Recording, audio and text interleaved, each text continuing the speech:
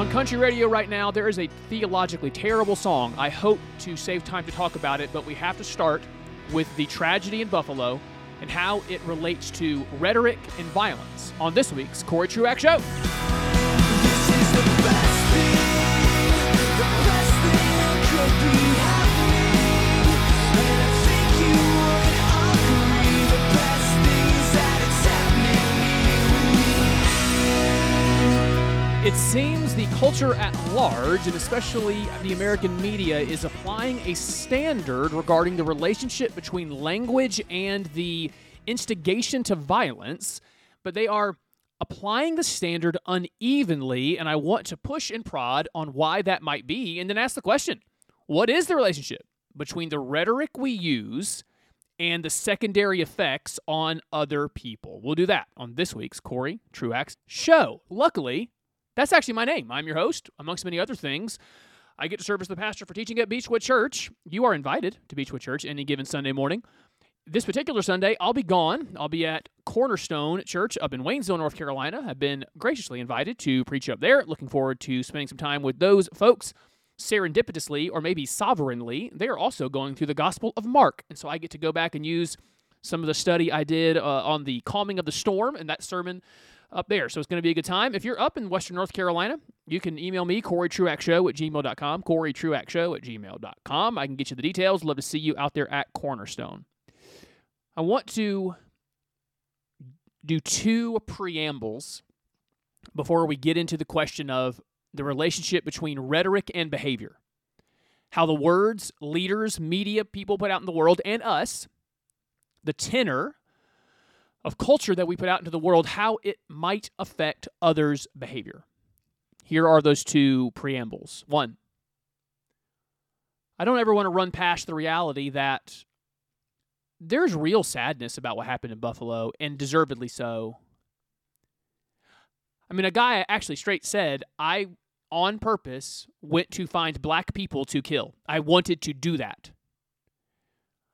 I have to imagine my black listeners, all of our black friends, it has to do something. It has to cause some kind of consternation, and I hope it's not fear. Because I know this, when I heard on the same weekend that some Presbyterians were killed in Southern California, I believe they were, I can't remember, Korean maybe, and it was a Chinese guy, so it was both ethnic and religious. I feel that. When I hear about Christians being persecuted across the world, it often causes an emotional reaction in me because I see that's my brethren. Those are my sisters, and they're suffering for something that I hold to, a belief that I have. And so it affects me in an emotional way when I see people target my people. And for those that feel a camaraderie regarding ethnicity, this has to be hard. And I don't want to run past that. I want to sit in it, recognize it, say it out loud, and then call us all to be people that are quick to listen, slow to speak, deeply prayerful for those that hurt. Let's start there. That's one preamble. Second preamble. I know some of you just generally enjoy my energy or how I present things. Some of you say that. Actually, quite a few of you say that from time to time when we interact. But that's not, I hope, the reason you come here week after week. I hope you come because I do my best. I fail often, but I do my best to root what I'm saying in my understanding of Scripture, my understanding of the Bible.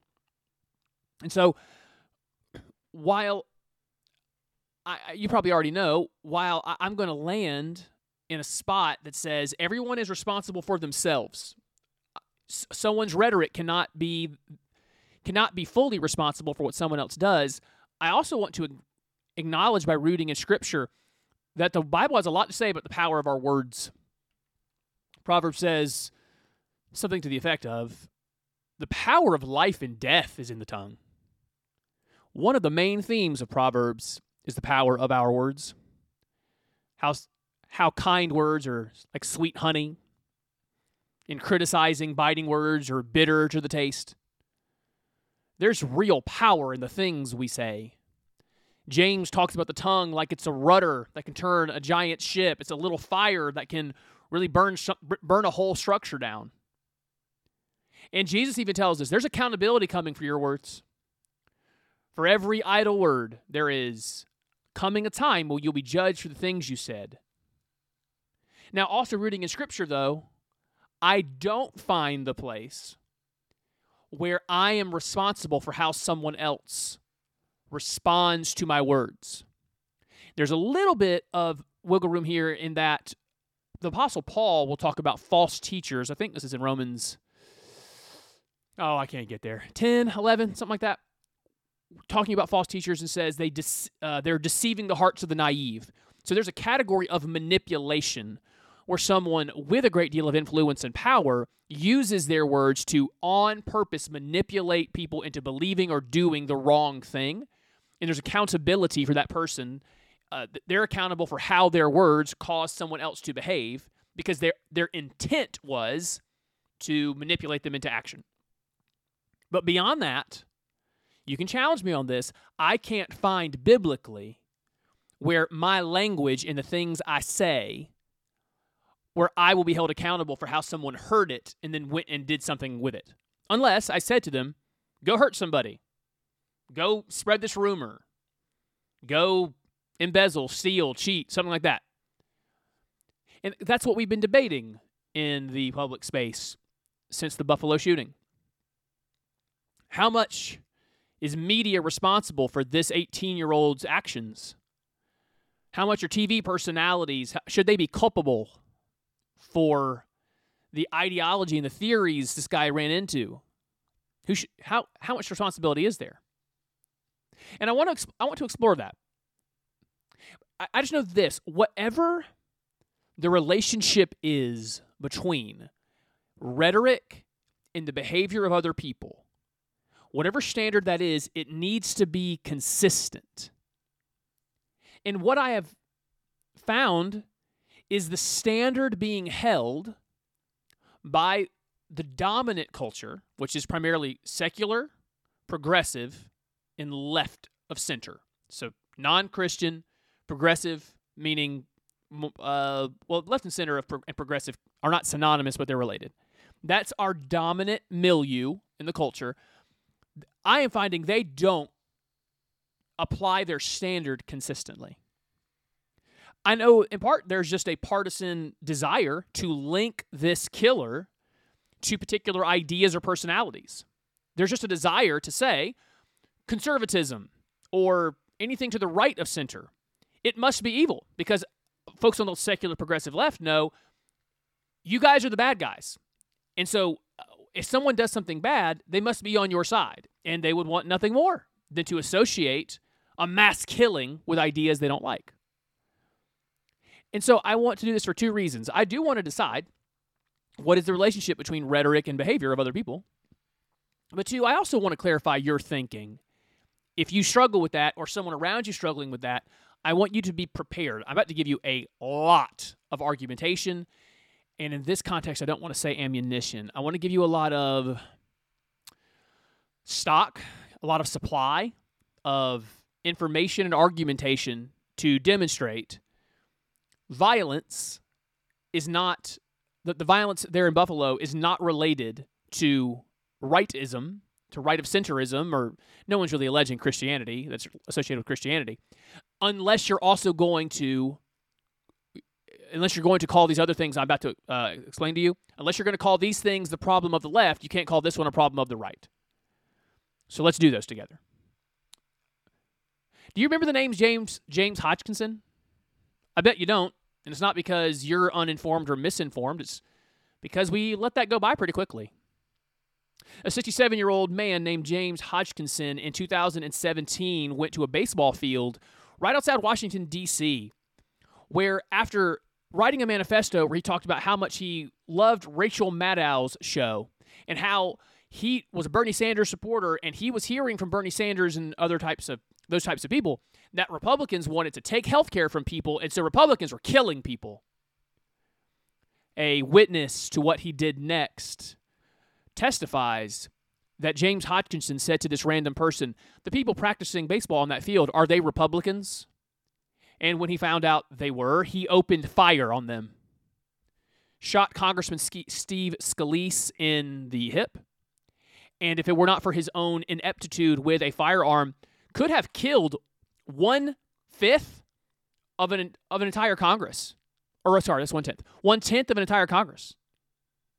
He was obsessed with Maddow and MSNBC and about the GOP being the next coming of the KKK. Are we to blame Maddow? Are we to blame the media that he consumed for his crime? There's an entire category here related to race, unfortunately. I wonder if you remember the name of Micah Xavier Johnson. You probably don't. Because, again, it doesn't fit a narrative, and so it didn't stay in the media long. In the summer of 2016, after a lot of heated rhetoric about how cops treat unarmed black men, there was a rally there in Dallas. I believe it was a Black Lives Matter rally, and cops were there to keep the peace. And Micah Xavier Johnson, with his military background, used his sniper skills to kill five officers.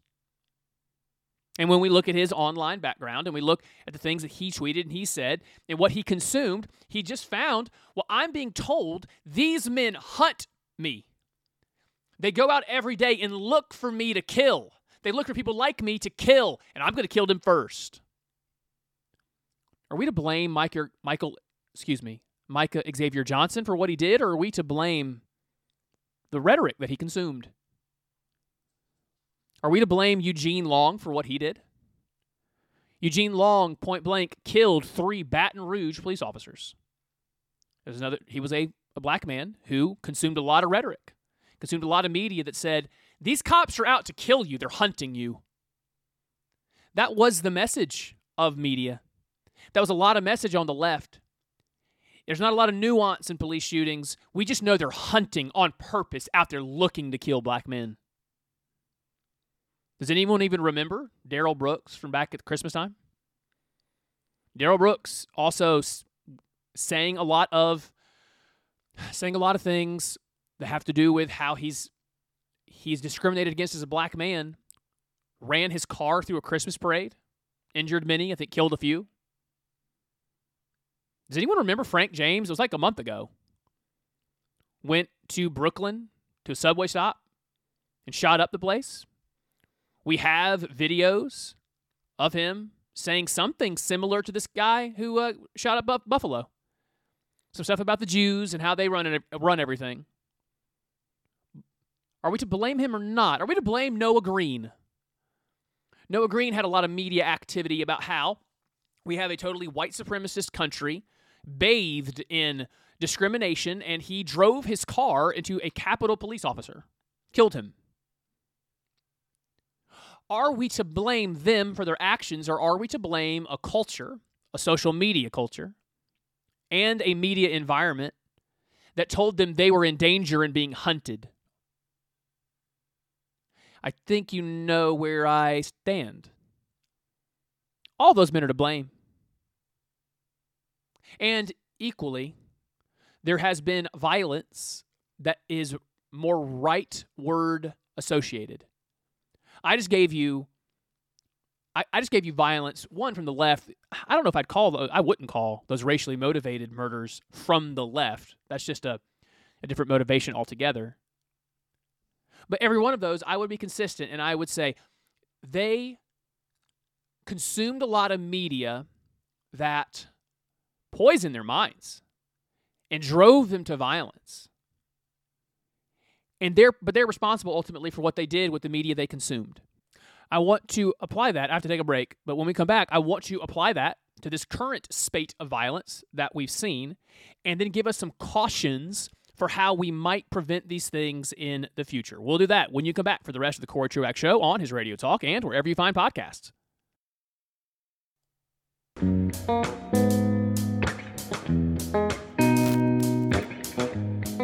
We're doing this, I guess, for 3 reasons. I originally said 2. 1, to explore the relationship between rhetoric and violence, to equip you for these conversations, and then also I think I'm also trying to dispel a myth. I read the New York Times daily every morning, And they recently had a article that just said political violence is unique to the right. It doesn't happen on the left. And I just wanted to dispel that completely because that is a fact check false. Welcome back to the Corey Truax Show, wherever you listen to podcasts, and right here on his Radio Talk. Glad to have you with us. You can email the show at CoreyTruaxShow@gmail.com, CoreyTruaxShow@gmail.com, or find me, Corey Truax, on Facebook, Twitter, or Instagram. You can find me there, and I hope you will. So, I give you a lot of examples of people who did violent things motivated by leftist media or leftist narratives, and there seems to be no interest in applying the standard that what caused them to do it was the media they consumed. What caused them to do it was the stuff they found on the internet. However, that is fully what is being suggested by the dominant culture, dominant media, about this killer in Buffalo that he found on 4chan and 8chan. I can't remember which one, or maybe it was both. These conspiracy theories like replacement theory, that the Jews are trying to replace white people with people of color for some reason. And then you get this manifesto. It's being cherry-picked so much, and it is upsetting indeed. His manifesto, if you haven't seen it, is in question and answer form. Like he asks himself a question and then answers it. He says things like, there's a question that says, "Are you a fascist?" He says, "Yes, I'm a fascist." It's one of the only political ideologies that will unite whites against the replacers.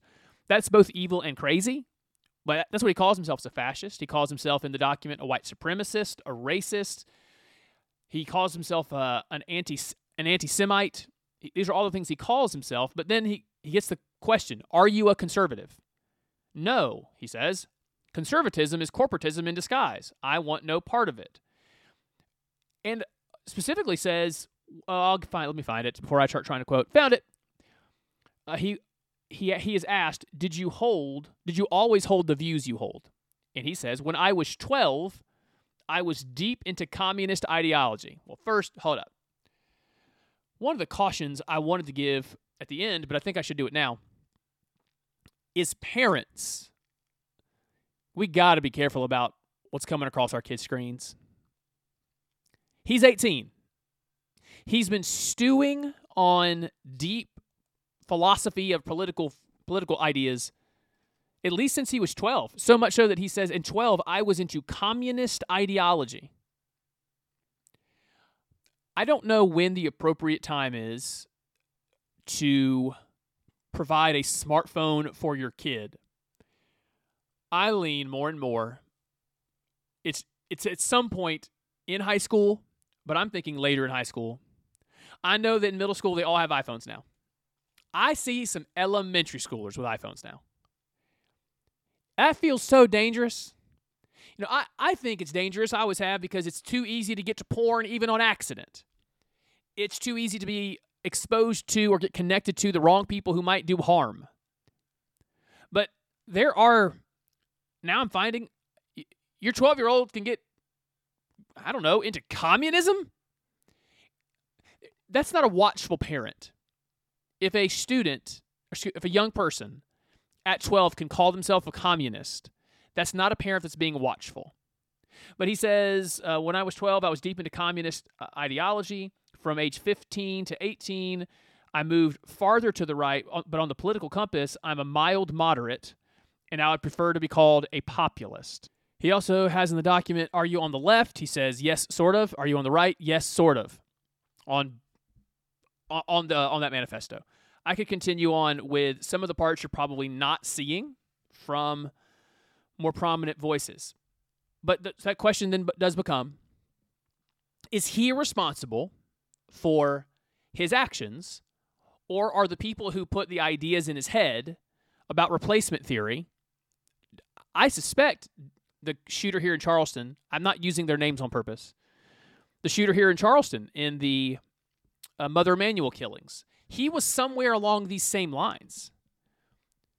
He had this idea from the depths of the internet that white people were at some kind of risk, some kind of threat, and so he took action against 8 elderly, sweet believers. So I give you both ends of political violence. And I stand here. Everyone's responsible for their own stuff. You are responsible for what you do. Now, that should give us some cautions, though. No one is responsible. None of the media this kid consumed is responsible for what he did. I have some level of culpability. I don't mean legal culpability, but some level of culpability for his parents for being derelict in duty. Where are you? While your kid is being radicalized, where are you? You see no need to be particularly cautious with him? I see that way too much with some of these younger killers. There was a lot of reason for those around him, it's always guys, those around him to be very cautious, to make sure he doesn't have access to the method of killing a lot of people. So here's the cautions I want to give us. Number one is going back to that scriptural rooting and the power of our words. Let's be careful about how heated we get with our rhetoric. That's a theme of mine. I don't like at all. I think it's really damaging when folks on the right talk about how America is in peril. We're on a precipice. We're over the edge. And if one more left-winger wins an election, we're over the edge. We're dead.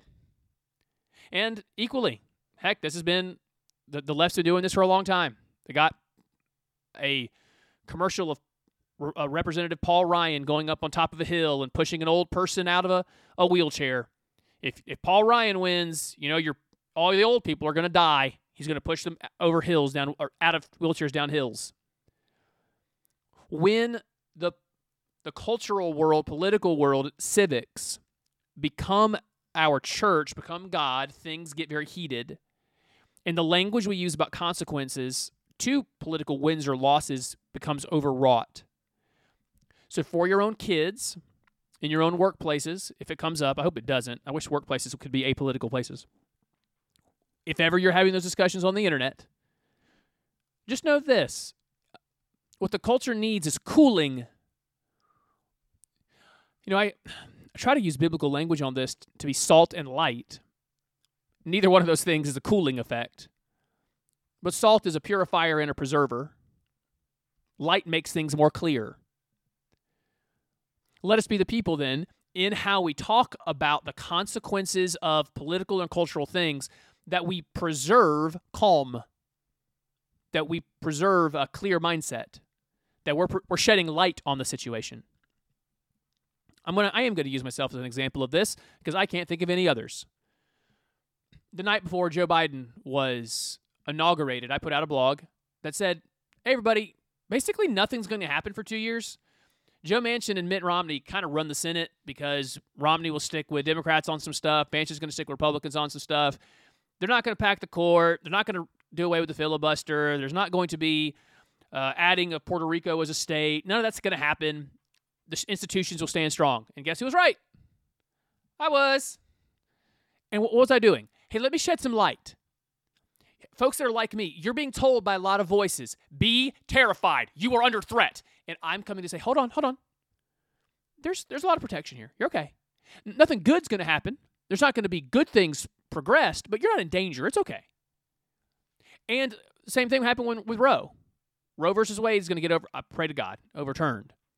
One of the first things I do is go write down some kind of resource that says, all right, but here's what that means. Everybody, on the left, you guys are freaking out for no good reason. You don't even, the thing we actually want, which is to see abortion gone forever, that's not even going to happen. It's just going to go back to the states.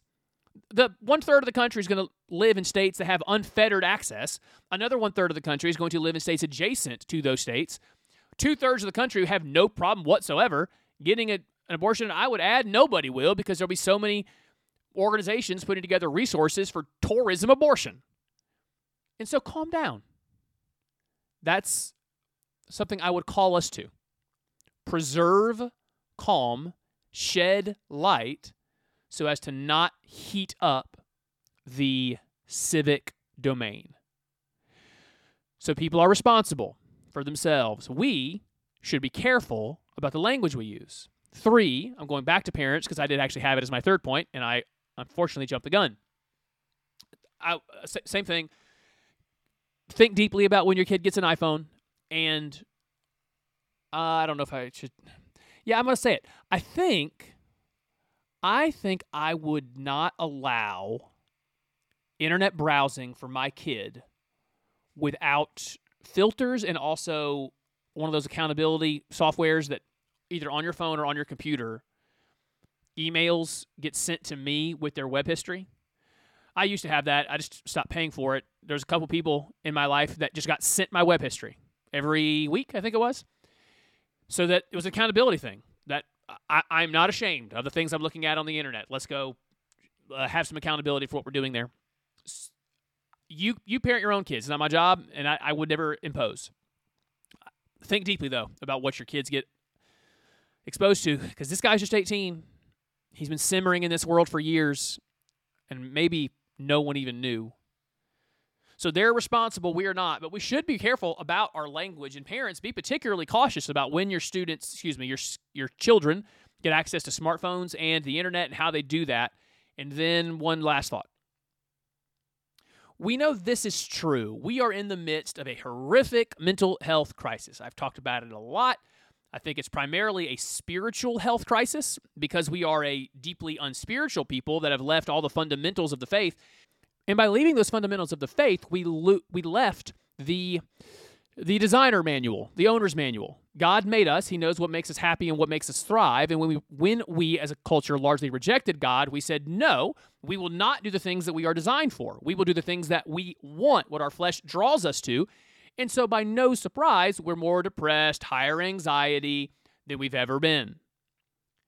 So you take that mental health crisis where we're in despair, we are sad, we're despair, sad, anxious, lonely, all of those. And then into that world of a bunch of people struggling with these things, we introduce insane rhetoric.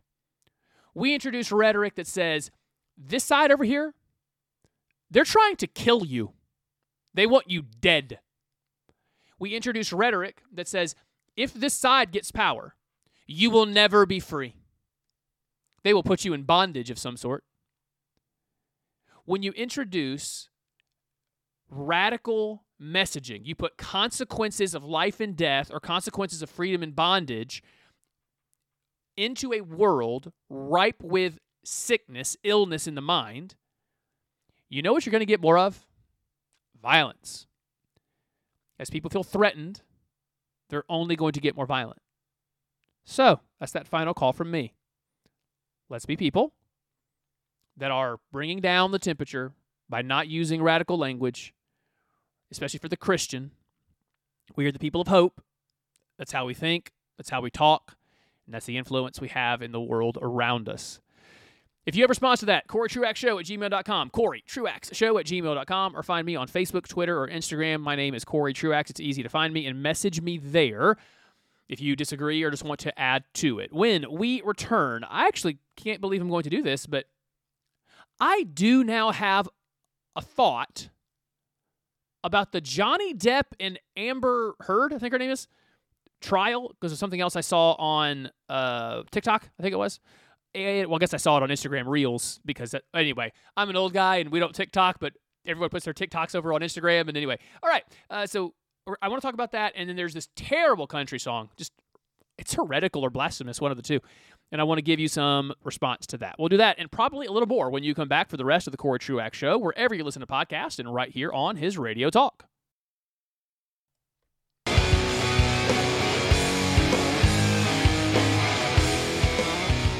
It has been years since I have exegeted the culture on the show. That's what I called it back then, because we're in year 7 of the show, coming up on year number 8. And in the past, I would go through songs like All About That Bass from Meghan Trainor? Yeah, I think so. I went through songs like Take Me to Church and Holy, Holy, Holy, I think it was called, from, was that terrible country band, Florida Georgia Line? And along those Holy, Holy, Holy lines, there is now another country song. This was shared with me by my bride-to-be. She texted me a link and said, this is not okay. And I greatly appreciated her discernment that no, it is not okay. So here you go. And also, by the way, I looked it up. This thing won Male Artist Video of the Year at the Country Music Television Awards, CMT Awards. These are supposed to be, good old folks that would know better than this. The artist's name is Kane Brown. Some of you will think I am picking at nits or nitpicking, but I think theological rigor is important, and this kind of song needs to be rejected. Here are some lyrics. I don't know what the rules are about playing songs, by the way. That's why I'm not playing the song, because I think there are rules and I'm not allowed to play it. The lyrics are, your kisses have a higher power. Your body, baby, it's divine. Every time I see you smile, it's like I've seen the light. That's fine. Okay. Is a little spiritual language for the one you love. It's okay. Sleeping next to you is heaven, but you already know that. I want to glorify every part of you so bad. Imprecise use of glorify. Maybe just, maybe even magnify, as in focus on all the good parts of you. Okay. I think you can, thus far, while uncomfortable language, equating romantic love to worship. Some language is already there. It's a little uncomfortable, but we're not to the chorus yet. But here we go. And this is now the chorus. Don't get me wrong. I'm a God-fearing man. But if you were a religion, then dang. So he rhymed man with an expletive. He says, but if you were a religion, then dang, I don't know what I do. Yeah, I might have to worship you. Oh, man. So this is unbelievably unhealthy. We don't worship our partners. This is very literally a song of idolatry. It's one of the ones I talk about often. There's those 4 core idols that Tim Keller has taught. I can't remember who first came up with it. It wasn't him. That the 4 core idols that lead to all other sins are, oh no, Corey, come on. Is it control, power, comfort, and approval? Got him. Yes. Okay. So, one of the core idols being approval or comfort leads you to saying, the thing that makes me me is that I have this person's attention. And one of the things the human heart, human mind does is elevate the person we're with because it makes us feel better about us. I elevate this person in my mind to something that should even be worshipped, and then consider what that means about me. Something that deserves to be worshipped wants me. How awesome am I? It's a really unhealthy place to place our hope and our affections. Because consider this. Let's say this is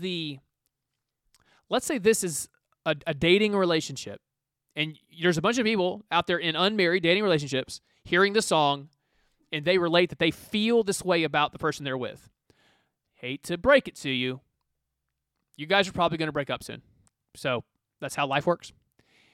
And consider what that does then to someone's mental state, their emotional state.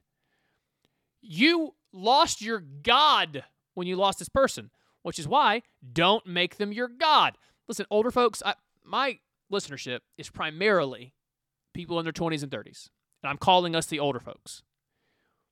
We have to instill this in our kids. I will not recall the whole story because it's very dumb and immature, but like my first teenage heartbreak was intense. I look back on it with some shame and embarrassment, but it was truly wreckage. And in part, it was wreckage emotionally and mentally because of what this song portrays. Even if it wasn't the person, it was the concept of being wanted, being approved of, that core idol. And that became that which I worshipped at 15 and 16. We got to protect our kids from this. If you see them developing relationships that have this kind of intensity, it is our job to intervene and let us break their heart instead of letting the situation break their heart. I don't understand. I could be wrong, and I can be argued with if you want to argue with me. I don't quite understand the parenting that says, let them go make a big emotional mistake and suffer the wreckage for it. They need to suffer the heartbreak because they're going to have to do it at some point. All right, well, may I suggest that the mid to early any teenager, that's not the right time for it. As they're developing who they are, as hormones are raging, as they're quite unstable in an unstable world, maybe that's not the time to experience your first heartbreak when you don't really have the resources and ability to get through it. But those heartbreaks often come from sentiments expressed in this song. That if you were a religion, I don't know what I do. I might have to worship you. He said he's a God-fearing man. I might have to turn my back on God to worship you instead because you're so worship-worthy. Back to the song, Kane Brown says, I might have to sing your praise. I might have to go to church every single night and day. Okay. Verse 2, here we go. Yeah, I might have to hit my knees because you lay it on me like the truth, and you love me like hallelujah. That doesn't even make sense. I might have to worship you. Yeah, I might have to worship you. I might have to worship you. And then it's back to the chorus. This is getting Hillsong right. Like that could be a Hillsong song. It's so nicely repetitive. Just keep saying it over and over again. I think this goes to the bridge. I'm not saying, well, it says ain't, but I'm not going to say that. I'm not saying you can walk on water or that you can turn water into wine. But girl, it feels like a miracle that you're mine. There's more. I could give you from the song. I just want to bring it up as saying these two concepts. One, equating romantic affection and love to worship between us and God is not healthy. There is some obvious picture between husband and wife and our relationship as a collective, the church's relationship to the groom. There's some good in there. But this idea of earthly relationships becoming to worship is not healthy. It's not good. And let me point you away from this song and to keep maybe even use it as a teaching tool. If your kids are into country music, they're into Kane Brown. When I was preparing for this, I found apparently he's kind of a big deal in the country music world. Maybe use it as an example. Play the song and say, this isn't healthy. And pull your kids away from any relationship that has the intensity that it starts to feel like worship. Next, I have not been paying attention really to the Johnny Depp and Amber Heard thing because I largely don't care what two seemingly terrible people do to each other, and then we all have to witness it. It's actually quite the torrid activity that we're all watching divorce proceedings. Or not, I guess these aren't divorce proceedings. This is a defamation suit, but it all comes out of a broken relationship. And those are nasty all the time. Consider one that has to do with tens of millions of dollars with two people who both seem to have their own insanities. But this is combined with something else I saw that's apparently a trend in the TikTok world as well. And I had a couple thoughts. It blew me away how much Johnny Depp and Amber Heard record each other and recorded each other. Well, the other one doesn't know. They're just, and I guess they were gathering evidence. Things had gotten so toxic anyway. They knew they would eventually need evidence of the toxicity. And so they were surreptitiously recording each other. How healthy of a relationship is that? Where you stay in it to gather evidence and record the secret conversations and sometimes video. And then a couple other experiences. One was I just saw a guy who was at a gym. This is a video I saw on the internet. And he saw a guy doing kind of a silly exercise and not really doing it right. And he took a video of him and then just like, this is kind of crazy, right? How he's doing this weird exercise. And then there was the final one for me. It seems to be a trend on the TikTokers where spouses will say something unexpected or break the silence of a fight. Like that's one I've seen a lot where it's obvious there's been a stone cold silence going on between these two. And it's usually a guy, the husband, will come break the silence by saying something and then record her reaction. So much wrong here. I just had to ask this question. When did this start? When did we all start recording each other? That when we didn't want to be. And in relationships in particular, marriages, can we all stop it? Is this a thing? Married couples that listen to me? Do you record each other's conversations? Like when you're just talking to each other? It's weird. And can we stop recording people in public who didn't ask to be recorded for our own enjoyment and entertainment? Here's a take that I know is unpopular, but I'm very much against pranks. I hate pranks. Not because I have been pranked and it's a bitterness.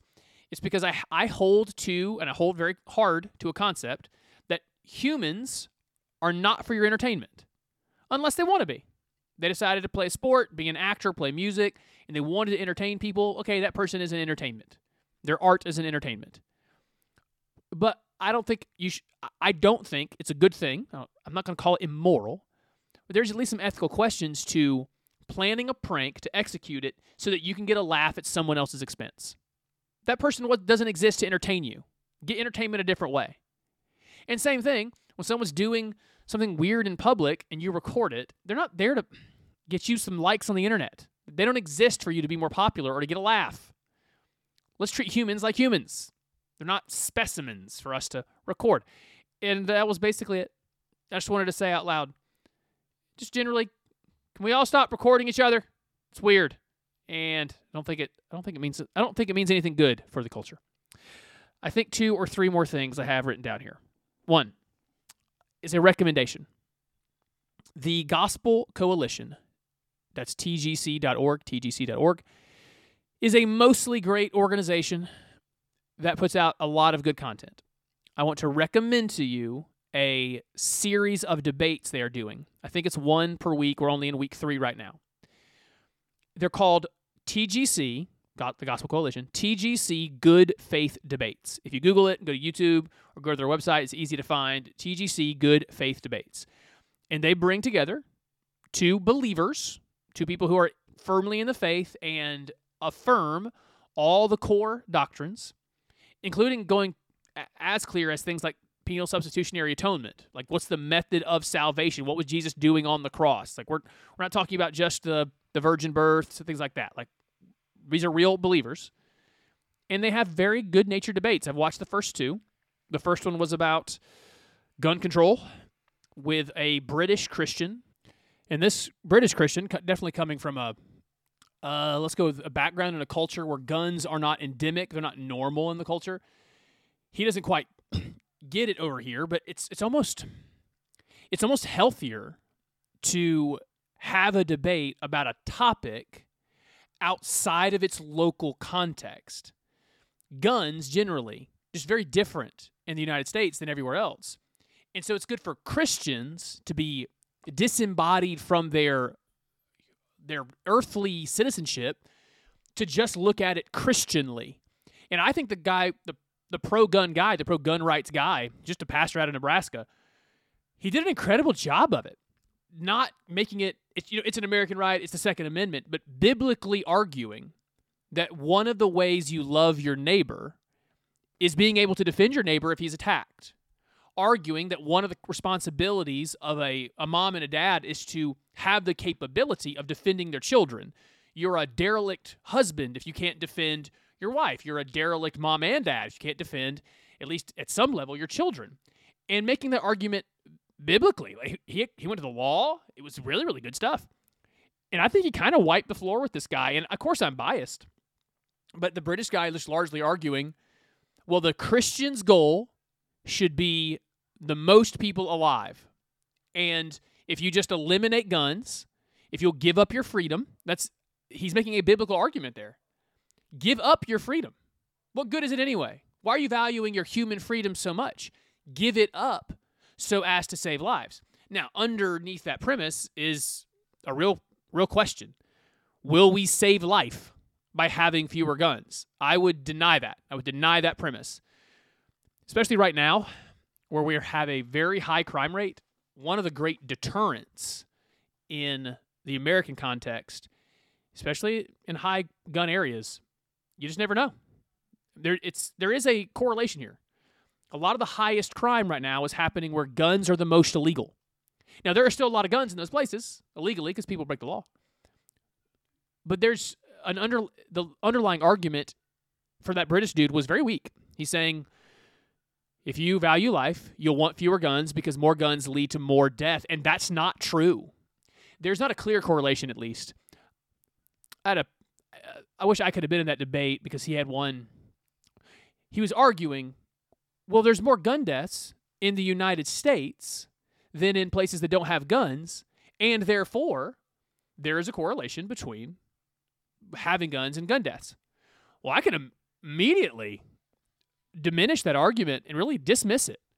Inside the United States, the places where there are the most guns per person have the least gun crime. You know, Vermont, as a state, has the most guns per person. They basically have no gun crime. They have no metropolises, like they have no big cities. They're homogenous in their culture.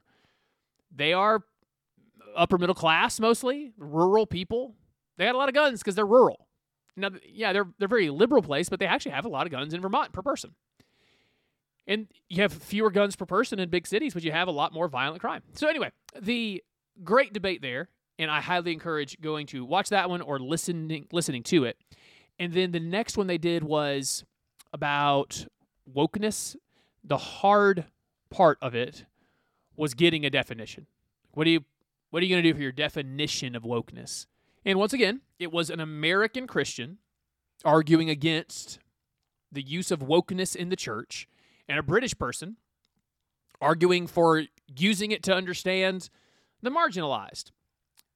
I think, again, I'm biased, but I think the American wiped the floor with this woman. She made some great points about the church historic being somewhat mean, being a cantankerous people when it comes to those that were not like the majority culture at the time. But historic meanness is no excuse for theological shallowness. What we need in the church is biblical categories. The biblical categories for example, sexual behaviors is not orientations. Those are behaviors. And some of them are sins. Some of them are to be celebrated. The biblical category for what we call race is ethnicities. That there is one human race, but there are ethnicities, and that matters. There's been a lot of ethnic strife, and only the gospel can bring reconciliation. In any event, while the first debate I think was more even and better, I think it's good to see this. It's good to see Christians arguing with one another respectfully, mostly from the scriptures. I think my side of those debates definitely brought more Bible to the debate, and be very respectful. That's the rarity in our media ecosystem, is to see people disagree with one another and be kind to each other while they do it. And especially inside the church, we certainly need that. So just two recommendations for you, two things I found, and they're free. You just go out there and watch them on YouTube or on tgc.org and get some good debates. And then I had just one more recommendation for you. I am probably like you. I have very little time. And I use my commute time, which is about an hour and a half every day. I'm very much dedicated to what I call redeeming the time, or I've adopted that phrase, redeeming the time. I don't use those 45 minutes for nothing. I want to use it in prayer if you can. It's hard to really be in prayer time while driving. But I want to be listening to a sermon or learning something, listening to a podcast where I learn something. And so if you are like me and you are busy, and you're so busy you couldn't read that Samuel Alito opinion on Roe versus Wade, I have a solution for you. The Austin Barker from over at Christian Worldview with Tony and Austin, the morning show, the anchor on WHRT, he read it for you, and he put it out on iTunes. It's on their feed on Christian Worldview with Tony and Austin. I think if you search Christian Worldview with Tony and Hannah, you still see the feed, either name. And I did a great job of it, emphasizing, I think there was some performance value too, emphasizing the parts that Alito would want emphasized. It'll take you an hour and 20. If you listen to it on 1.4 speed or 1.2 speed, you can get through it even faster. But that document is so thorough, so well-reasoned, it's triumphant. And I also, while giving you recommendations at the end of the show, highly recommend you go either read it or, if you can't, let Austin Barker read it to you on the Christian Worldview with Tony and Austin podcast feed. I am always grateful for your time every week. I'll be back with another new edition of the Corey Truax Show next week. Until then, everybody, peace and love.